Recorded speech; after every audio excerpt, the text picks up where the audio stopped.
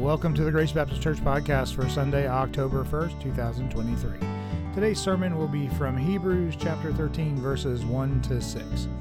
If you'd like to follow along, please go to gracebaptistchurchnc.org, click the current sermons link at the top, and click today's manuscript. Welcome to Grace Baptist Church.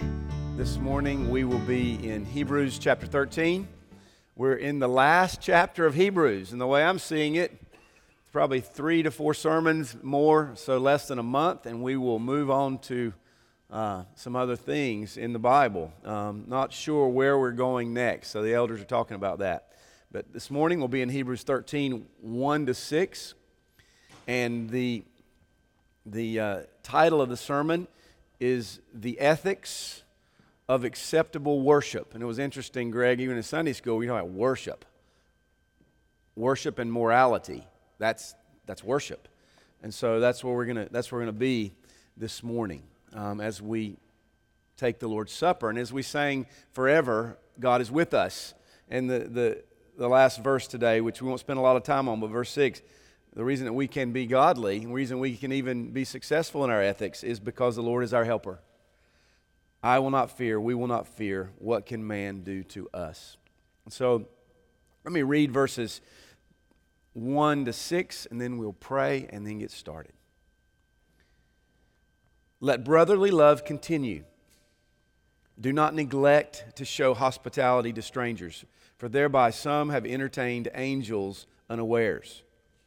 Remember those who are in prison, as though in prison with them, and those who are mistreated, since you also are in the body. Let marriage be held in honor among all, and let the marriage bed be undefiled, for God will judge the sexually immoral and adulterous.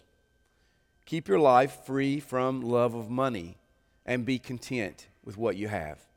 For He has said, I will never leave you nor forsake you. So we can confidently say, the Lord is my helper. I will not fear. What can man do to me? Let's pray together. Heavenly Father, thank you for these words. These are the words of life. And Father, we rely upon them. And Father, we want to be obedient to them and to listen to your words and not follow the example and what happened in the desert with your people there. Most of them perished there, except for the few and the children that came out. Father, we don't want to do that. We have a sure word now in the Lord Jesus Christ, who is, as your word tells us, in the beginning was the Word, and the Word was with God, and the Word was God. And we've beheld Him. So, Father, we give thanks for this Word, the Lord Jesus Christ. And we pray that today He would increase and that I would decrease, that we would decrease. Father, in spite of me, I pray that you would work greatly. We are great sinners, but we have a Savior who, even as Jimmy read, therefore there is now no condemnation for those who are in Christ Jesus. So as we take the Lord's Supper today, I pray for Christians that we would know that the Lord is our helper. For non-Christians, I pray the day they might hear the gospel and turn unto Christ, that you would give ears to hear and eyes to see. Pray in Jesus' name, amen. If you've got your finger there in Hebrews, turn over to Romans chapter 12 to begin our time. Verses 1 and 2. Common verses. I hope most of us have maybe memorized these verses, but Paul says this, Romans 12. I appeal to you, therefore, brothers, that's brothers and sisters in the Greek, by the mercies of God, to present your bodies as a living sacrifice, holy and acceptable to God, which is your spiritual worship. Do not be conformed to this world, but be transformed by the renewal of your mind, that by testing you may discern what is the will of God, what is good, acceptable, and perfect. Here in Romans 12, we have an appeal to worship. And I read this scripture today to start us off because Scripture always interprets Scripture. And what Paul is saying in Romans 12 is very similar to what the author, whom I believe is Paul, but maybe not, but either way, the author is saying the same thing. Look there with me at Hebrews 12:28. Just back a few verses. Let us be grateful for receiving a kingdom that cannot be shaken. And then he says, thinking about this kingdom that we've received, therefore let us offer to God acceptable worship. Let me make a couple comments about worship before getting into some specifics, or just a couple comments in general. Doctrine comes before acceptable worship. The writer of the Hebrews just spent how many chapters laying out the new covenant in Christ? Doctrine, doctrine, doctrine. 12 chapters. And throughout, there are some warnings of being obedient over and over and over, but there are really no specifics. And all of a sudden, if you're paying attention to what we read, we've got a lot of specifics of applications of the new covenant. And so doctrine comes before how we apply that. Same with Romans. He spent all those chapters all the way through Romans 11, and then Romans 12, here comes now, therefore, worship. This is how we do this. So that's one comment. Another comment, all of us are worshipers at heart. We're either going to worship one thing or we're going to worship something else. We're either going to worship God or we're going to worship idols. We are worshipers. And God commands us to worship rightly. And often, when we think of worship, I've been guilty of this, we think of worship as what we do right here, right now, don't we? We're going to worship this morning. And that's what we do. We come to church on Sunday and we think, now's our time of worship. Now, that is true, but I think we are in error if we separate out the rest of our life from what we do here on Sunday mornings as worship. I think even in Old Testament times, I imagine that many of the Jews, they did much of the same thing, because there's no temptation that is not common to man, the same temptations from the fall of Adam. But I think even in the Old Testament, they considered the Sabbath or the feasts that were coming, or the new moons or the festival times, and they saw those as worship, and rightly so, but they would often separate out those times from the rest of their lives. And I'm sure there are folks, even just give an example. Hey, one of our pastors is coming by this week, so we won't partake in that. We won't turn that on while the pastor's here, or we won't say those words, or maybe my pastor's wife is coming over this week, so let's don't watch this. Let's don't listen to this. We're going to be on our best behavior because she is coming over. And I'll be frank, we've heard that through the years, even here at Grace. Shame on us if you would ever think like that. But at the same time, I have taught like that. Shame on me, because I think what we're doing is we are compartmentalizing our worship. And we're saying, well, this is what I do when I get home, but then this is what I do when I go to church. And I think the more godly we get, there's always going to be that, I believe. I mean, I have to admit, even in my own life, there's always that. But I think the more mature we become, and the more godly we become, the more sanctified we become, then the more we see that worship is 24/7. Because by the Spirit of the living God, we are worshipers. What Jimmy read this morning, right from Romans 8. If you are led by the Spirit, you are sons of God, if in fact you have the Spirit. But if you are a Christian, and you in fact do have the Spirit of God, then you are a worshiper 24/7. And the reason that we are worshipers 24/7, the reason God commands us to worship, is because God is holy. And He commands us to be holy. As Greg pointed out this morning, there's the connection there. Really, what you do is worship 24/7. I remember when we first started meeting, almost 15 and a half, 16 years ago. It was one of those unspoken things. Well, we spoke about it. One of the things we really wanted to see change in our environment, to create an environment where worship is 24/7. So, to follow Christ is not merely to follow Him on Sundays. Life is war as a Christian, and we are always engaged. Part of that war is fighting against sin, temptation, and engaging in that war. And I hope as Christians that we're always thinking, if my right hand is causing me to sin, I'm not going to cut it off. But Jesus uses such language to say, let's make this war, and let's get rid of that sin, and let's be godly in all that we do. And so we must be godly, and we worship 24/7. And so with that in mind, with an introduction, that is really the context of what we're getting at in Hebrews 13, because what we just read in 28, therefore let us be grateful for receiving a kingdom that cannot be shaken, thus let us offer to God acceptable worship. Okay, with that in mind, I have two parts to the sermon that will help us take the Lord's Supper together and think about this topic of the ethics of worship. The first part are just practical applications of worship. The Bible is full of examples and commands. We just have a few here. I've broken them down into 5 parts. And so we're just going to walk briefly, not very long, but briefly through these 5 parts for the first part of this sermon. So that's practical applications right here, first part. Second part, very briefly. How do we do that? We do it because the Lord is with us. All authority has been given to me. Therefore, go and make disciples, teaching them to obey everything that I've commanded you. So the second part, just very briefly, we will remember that the Lord is always with us, and we'll consider the gospel just for a moment before we take the Lord's Supper. So first part, what does worship look like? Ethical considerations of worship. The first one is brotherly love. Look at verse 1. Let brotherly love continue.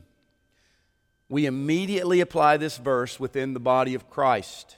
But I think in the context there, in all honesty, it's both. But I think he was saying, since you Jews, because the book was written to Jewish Christians, since you Jews have received Christ, have trusted in Christ, received the kingdom of God revealed in the new covenant, remember your Jewish brothers and sisters, okay? Love them.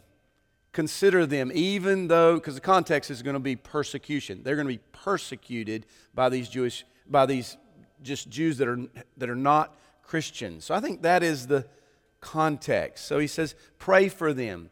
Pray for their salvation. Think like Paul says in Romans 9, 10, and 11 there when he talks about his brothers, sisters, they are the Jews. He longs for them to be saved. Same kind of way, when we become Christians, we must not think of just ourselves as being above our family members who are not Christians, in the sense that we are what we are because of the grace of God. So we must always keep that in mind and love even our families that are not believers, that are rebellious and that are contrary to the gospel. I think that's the context. But if we read the rest of the Bible and we read the rest of this passage, he's applying this to the body of Christ there in that context. So this application moves to us. It moved to them, it moves to us. Jesus says to us, a new commandment I've given to you, that you do what? That you love one another. And the context is still the cross. We didn't have the cross until the cross came. As I have loved you and laid down my life for you, you also. There's your example. There was no example like that in the Old Testament.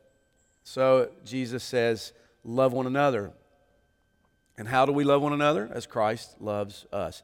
This is one of the themes of the Apostle John, even one of the tests of true faith.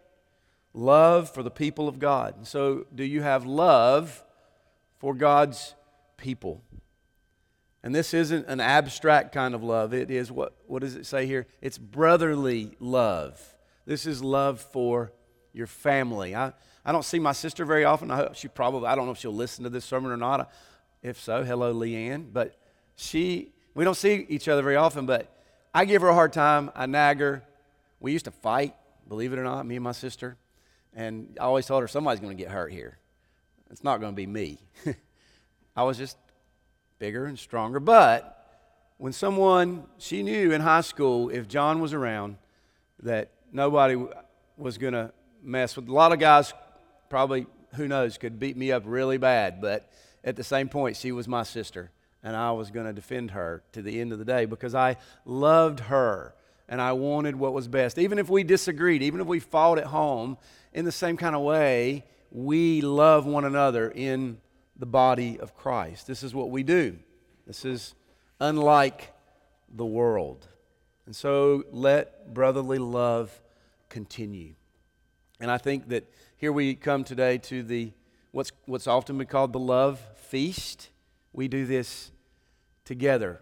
And we do it together, and it's just a picture of our love in the body of Christ, one for another, and it is a familial love. Second ethic of worship here is hospitality. Look at verse 2. Do not neglect to show hospitality to strangers. Hang on a second here. There we go. Do not neglect to show hospitality to strangers, for thereby some have entertained angels unawares. Hospitality is really an outworking of brotherly love. So there's the progression here in the text, both for the body of Christ and for the world. The command to be hospitable comes right from the law of Moses. And even before, I would argue, but in Leviticus 19:33, here's what we read. God says to Moses and the people of Israel, when a stranger comes into your land, sojourns into your land, you shall not do him wrong. You shall treat the stranger who sojourns with you as the native among you, and you shall love him as yourself. For you were strangers in the land of Egypt, and I am the Lord your God. I think of Genesis 18. Often, angels would appear in the Old Testament, particularly. I think of Abraham, right before the promise comes down to Sarah and Abraham that she would have a child as an old woman. And there, 3 men come down to him. I believe one of them was probably because there was worship, and the things they did was the pre-incarnate Lord Jesus, who was also considered a messenger from God. But we see this often in the Old Testament, just regular angels appearing form of men. And even now, here we are in the New Testament, and he says, do not neglect to show hospitality to strangers, because there may be an angel. I do not have any personal examples of that, but and I'm not going to speculate here. But he says, show hospitality, and we must. I think. Why would we not be hospitable if God owns everything that we have, even our own lives? Why would we not be willing to share ourselves and what we have with others? We must remember everything we have has been given by God. Nothing belongs to us in this regard. They do belong to us. We do own our house and our car, but who do they really belong to? That we are stewards. God has given them to us. Therefore, we must be willing to use our means to bless others. And one of the ways we do this is by opening our homes, our houses, our things, and allowing others to use them, the blessings God has given to us. I remember back in the day, Scott, when we came back and we had the sickness years and years ago, Scott moved out of his house for how long? Who knows how long? Long time. About a month or 2 months. What an example. That, living overseas, the years that we lived, often we would travel from country to country, and a lot of times we didn't even know folks, but we'd call folks that worked with us, and we'd say, hey, we're passing through, can we stay? And they'd say, sure, come on in. Wouldn't know them from Adam, but there they would be, and there they would let us come in, showing us hospitality. I think about the New Testament church, Acts 2:44. They had all things in common. The context of this hospitality is if we read the passage and look there a little bit deeper, the context of hospitality is the persecution found in the early church, particularly the persecution come from their Jewish brethren. So that's the context of hospitality. Still, you should be willing to be hospitable to them. And then if we move on to the context of the New Testament, often preachers of the gospel would travel around. Jesus would send them out. And what would he say? He would say, when you go out and someone receives you, there's the man of peace. They're being hospitable. The one who doesn't receive you, the town that doesn't receive you, shake the dust off of your feet. That's the context. That was very common in their times to show hospitality. And so we should be doing the same. And I think just from a pastoral perspective, I've enjoyed and I've liked that we've had home groups. I know home groups are always different every year. And one time you might have lots of children, tiny children, running here and fro, and other times you will, year and a half, you may have very few or none at all. And each group is different. We have a different teacher, we have different homes, we have different settings, but I think generally speaking, this has helped us as a church to at least try to be a little bit more hospitable as we open up our homes. And the applications go on and on and on. But hospitality, that is one of the ways we worship. So how hospitable are you in being the steward that God wants you to be in using your things? The next thing that we come across here, ethics of worship, is remember and associate with those who are persecuted. Look at verse 3. Remember those who are in prison, as though in prison with them, and those who are mistreated, since you are also in the body. Apparently, in their context, there were those who had been thrown into prison because of their faith in the gospel. We read about that in the New Testament. There were also many who were mistreated, maybe not thrown into prison, but they were mistreated because they believed in the gospel of Christ. This is very interesting that the writer here says that associating with those who are mistreated is an act of worship. It's very interesting to me. This worship simply flows from the fact that we love our brothers and sisters in the gospel. Now, the problem with associating or identifying with those who are persecuted is the possibility, I would say no, even the probability that the same thing would happen to you. So if you start associating with someone who is proclaiming the gospel or standing up in an ethical way as a Christian and they get persecuted, the problem is you're also, or particularly when you're in high school, you're younger in your college and your friends are doing this or that, and you know that that's not Christian, but you associate with them, then, or the other opposite would be, there's a Christian over here, they're standing up for the gospel, but you know what? They are getting persecuted and people are making fun of them. I'm not going to stand with them. I'm not going to associate with them. Well, the Bible's really clear. We must associate with our brothers and sisters, even those that we may not agree with on everything, and those who might be handling things in ways that we would not want them to handle things. But as the body of Christ, we must associate one with another. Jesus says to us, if they persecuted me, they will persecute you. What happened to the 12 apostles? How many of them were killed? 11 of them. Why were they killed? Because of their faith in the gospel. One of them was even worse. He was allowed to live and suffer and get sent into exile on the island of Patmos. That was John. Look over at Hebrews 11 with me, 36 to 38. It's a page over. Notice I would call this God's providence for the destiny of some Christians. In fact, many Christians. Others suffered mocking and flogging and even chains and imprisonment. I'm sorry, I'm a little bit emotional this morning, and I'm not going to name names or anything, but we heard yesterday that one of our colleagues from years and years past who was taken, there in a country serving, and she was, there was a lot that went on, but they found her body, and it's been 15 years, and they realized, they did an autopsy, they knew, she lived about 3 weeks, and we knew the girl, very godly, and it's brought back some. Others suffered mocking and flogging. This was her. And others, providentially, they were stoned.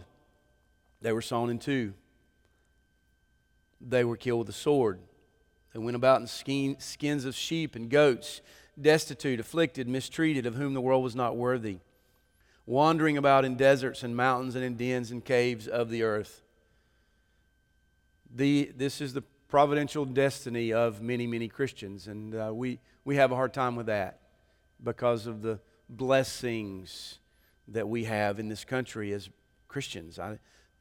Things certainly are changing, and we're seeing a lot more persecution.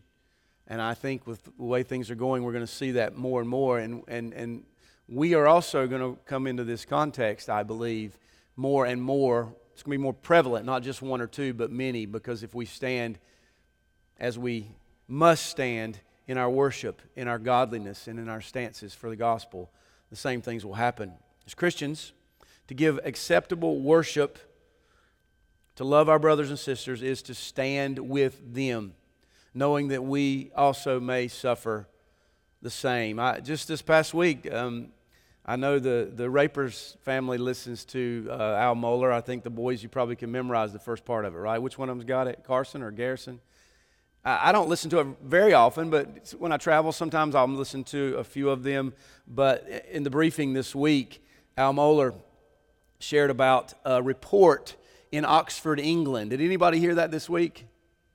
A couple heads saying yes, so you'll know the story. And so basically the LGBTQ plus community there at Oxford, which is very large, they decided they would do a rating of churches, and they would say, they put them on a rating on a scale 1 to 5.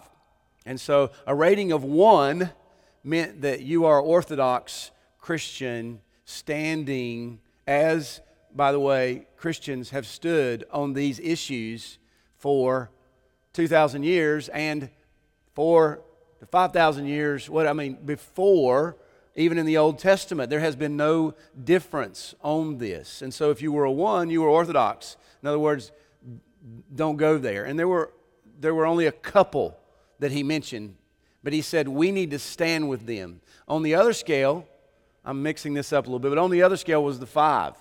And so it just kind of scaled up to the 5. When you got to the 5, it was full on, just inclusive of everything, in the sense that, that particular movement, the LGBTQ plus movement, and what is going on in the world, particularly in the West, of the gender stuff that's going on, was basically, there you go. If you want to go to a church that is fully inclusive there, then you go to, that church. And so he was saying, we need to know this as Christians, because we need to stand with them as we pray. And I just felt that coming out. And so we must do that. And this is part of our worship.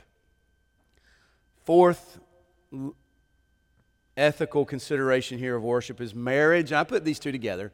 Marriage bed. Look at verse 4. Let marriage be held in honor among all. Let the marriage bed be undefiled. For God will judge the sexually immoral and adulterous. There's two main truths here. First, very clear, is the God-given, God-established, God-endorsed, God-pleasing institution of marriage. In the beginning, God gave He gave Eve to Adam, and vice versa, Adam to Eve. In marriage, first man, first woman together. So speaking about marriage. Second, here in this verse, the marriage bed is to be maintained as holy. Part of that, be fruitful and multiply. We understand what that is.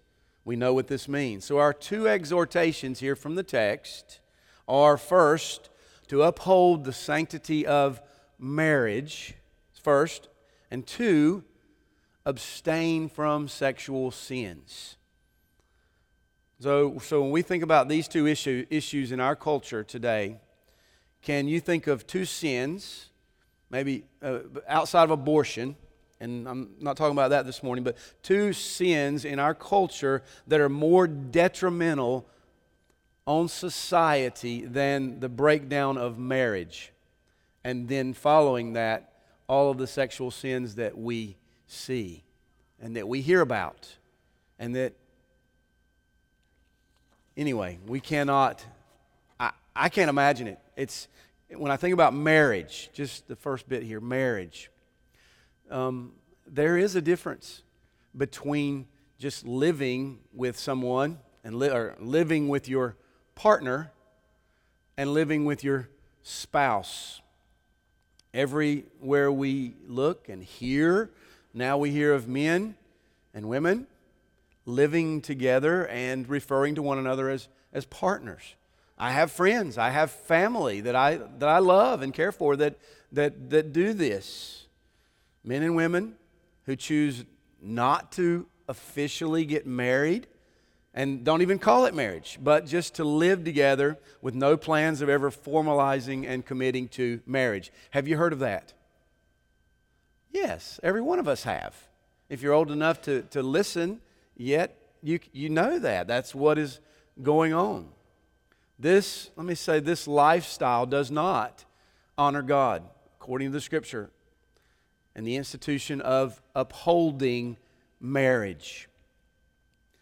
Concerning, homosexuality and all the issues that stem from gender issues, gender sins, men are, I think marriage is between a man and a woman, so I'm not using it in the right way, but men are marrying men and women are marrying women.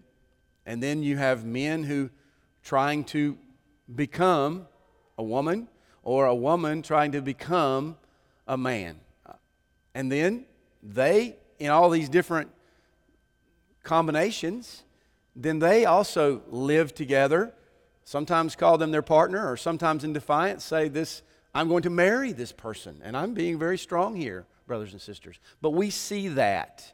We see that, and we know. But, what else can we say here? This is wrong. God says these things are wrong.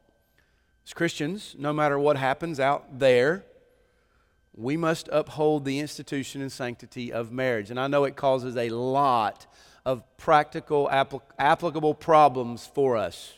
I realize that. But at the end of the day, those are minor compared to standing for what is true. So, we must uphold the institution of marriage between a man and a woman, and we must do that no matter what persecution comes our way. We must. And the second part here, though, are these sexual sins.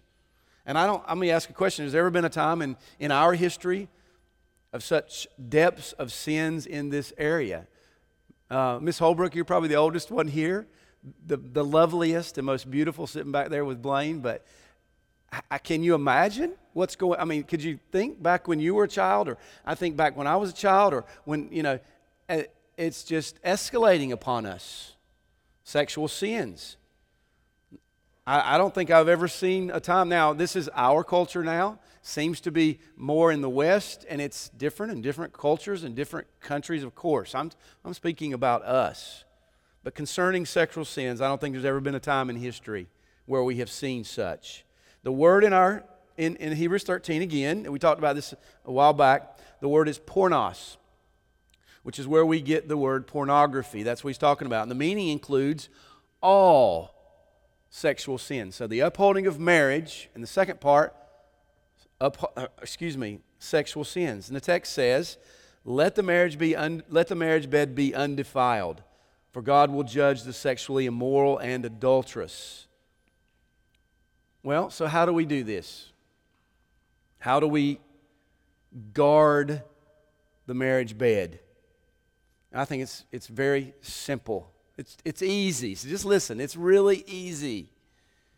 Husbands, only be with your wife Wives, only be with your husband. And I know there's a lot of scenarios here we can get at. Okay, I'm being very simple, though.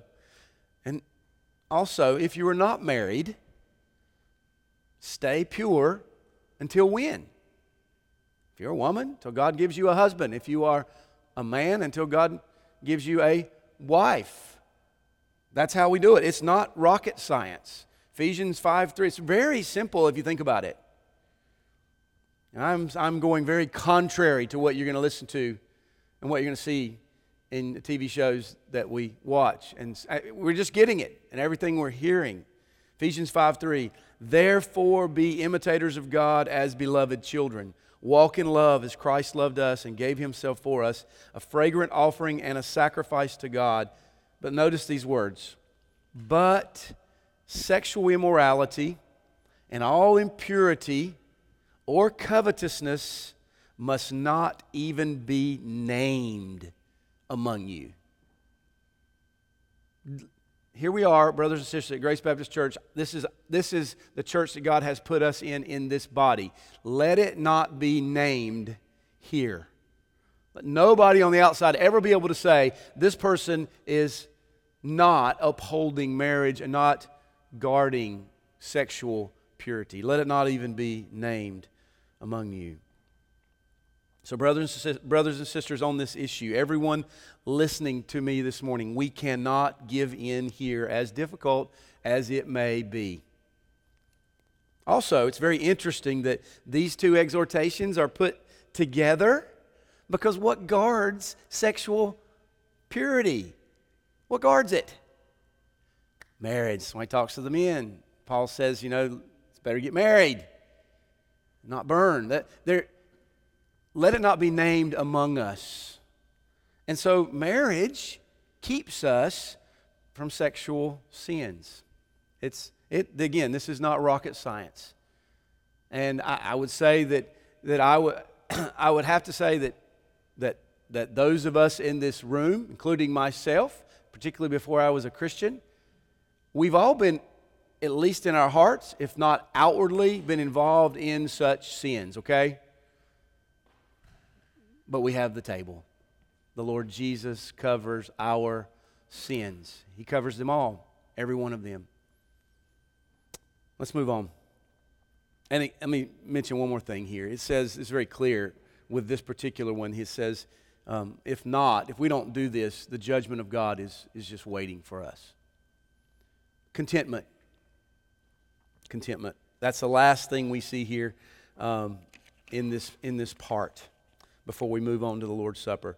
But verse 5, look there with me. Keep your life free from the love of money. Be content with what you have. Here we have, again, this is being content with what you have is an act of worship. All of these things outside of the body. Well, outside of this building, not just coming to Sunday morning to sing and pray and listen to the word preached. But here we have the example of loving money, material things. And this is an example of lack of contentment, which is clearly given to us in the 10th command of Mosaic law. Do not covet, okay? Do not desire your neighbor's wife, your neighbor's car, your neighbor's house, or your neighbor's things, or your neighbor's position. Look back with me at chapter 10, verses 32 to 34 for the context. Contentment. 10:32. But recall, again, this is the Hebrew Christians, but remember the former days when, after you were enlightened, you endured a hard struggle with suffering, sometimes being publicly exposed to reproach and affliction, sometimes being partners with those so treated. For you had compassion on those in prison. You joyfully accepted the plundering of your property. Now, as I've studied this just a little bit more, I think what was happening there was that when their brothers and sisters went to prison, and other brothers and sisters did not go to prison, but then they went to take them food and things and associated with them, then all of a sudden those Christians then became the target of persecution just like those. And maybe they were also going to be thrown in prison, or while they were visiting those who were in prison, someone would come and take the property out of their house, plundering their property. And so I think what he's saying probably is that recall those former days. They're not going on right now, but when I'm writing this, but recall those days and just remember that what got you through that. You were willing to associate with those lowly because you were content with what God had given you. And so Jesus often speaks of the love of money as an example of covetousness and a lack of contentment. Matthew 6:24, no one can serve two masters, for either he will hate the one and love the other, or he will be devoted to the one and despise the other. He says you cannot serve both God and money. Matthew 19:24, he says, again, I tell you, it's easier for a camel to go through the eye of a needle than for a rich person to enter the kingdom of God. Now, let me just be very clear. He is not saying a rich person cannot go to heaven. It kind of sounds like that. But there were often wealthy people in the New Testament, in the Old Testament, that were great benefits to the body to the saints, the church. He's not saying a rich person cannot go to heaven. He is saying a rich person who loves their money more than they love God cannot, because that is idolatry. Why? Because he or she loves his money, her money, more than he or she loves God. This is, again, idolatry. And at the end of the day, it is covetousness, even as Greg talked about this morning. The key to counseling is to finding God, to have God as your treasure, to love God more than we love the things that are coming our way and the temptations when we are lured by them because something that's in our heart that is idolatrous, that loves something else, some person, something, whatever it is, less than we love God. And so, I often say, where your heart is, your treasure will be. There, where your treasure is, there your heart will also be. And so I'm not going to say too much here. I know I've taken a long time today. But how are we in being content with what we have? We keeping up with the Joneses? There they are, right over there. And I'm half Jones too. So we must be content with what we have. And,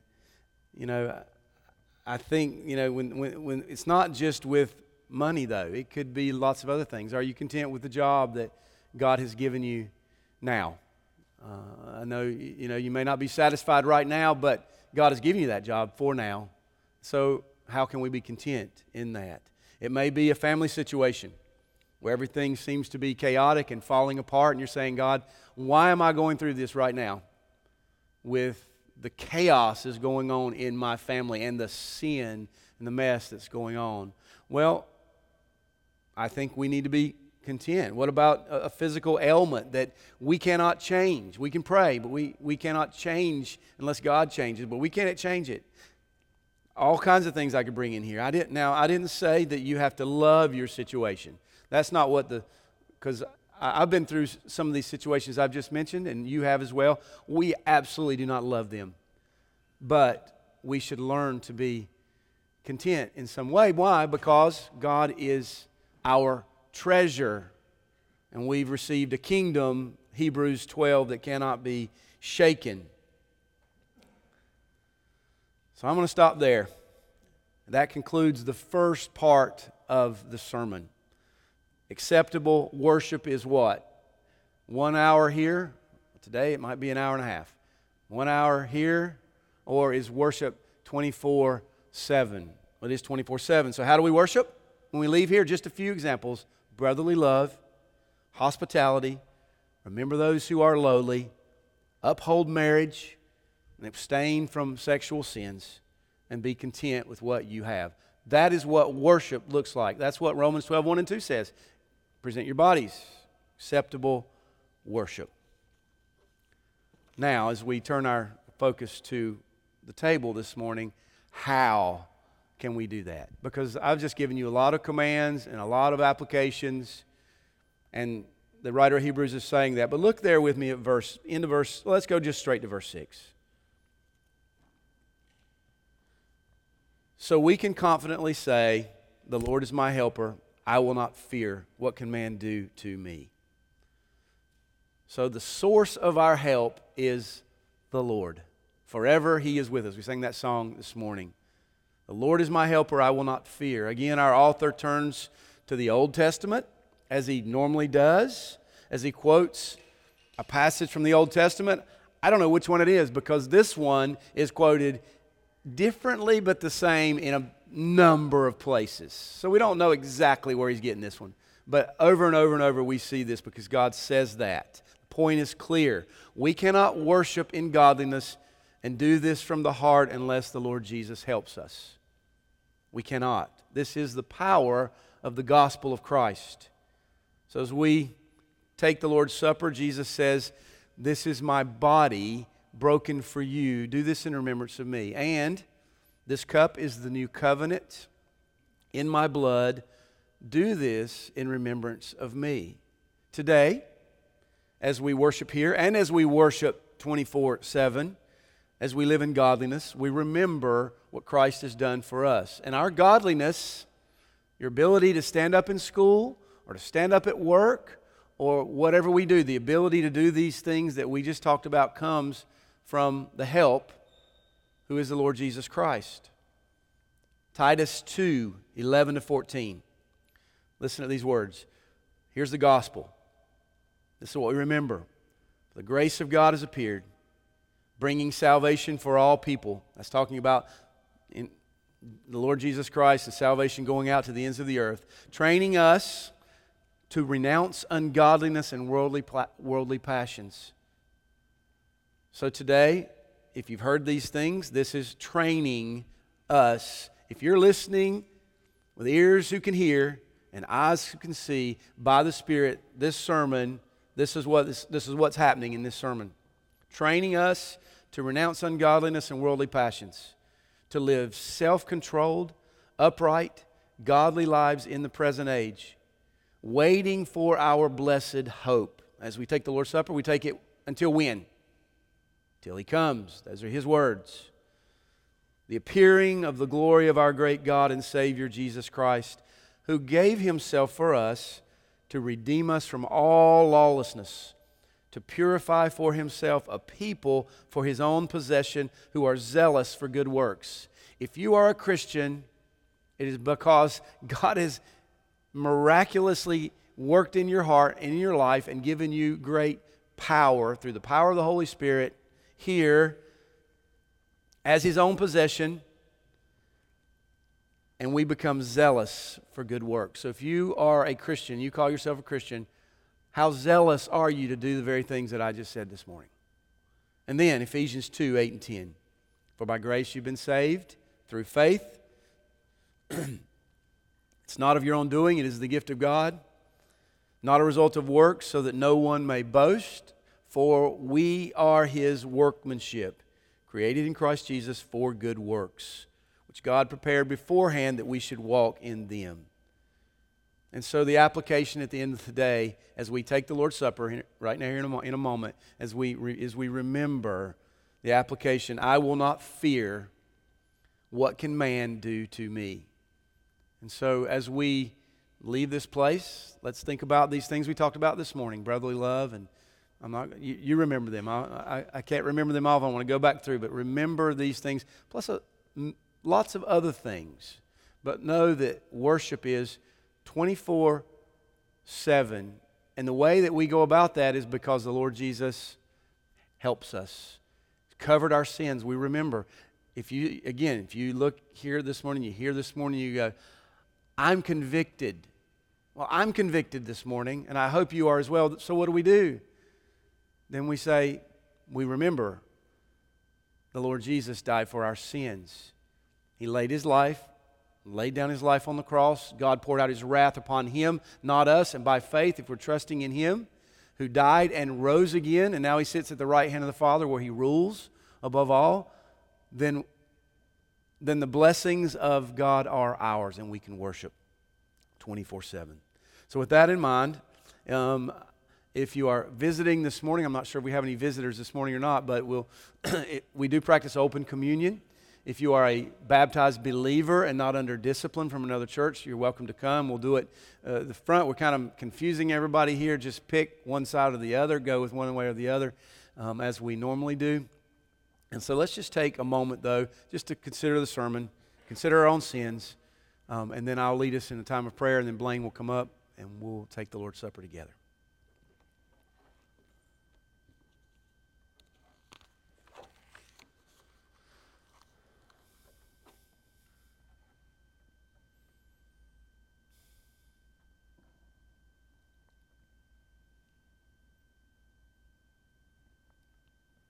Heavenly Father, thank you for these words this morning.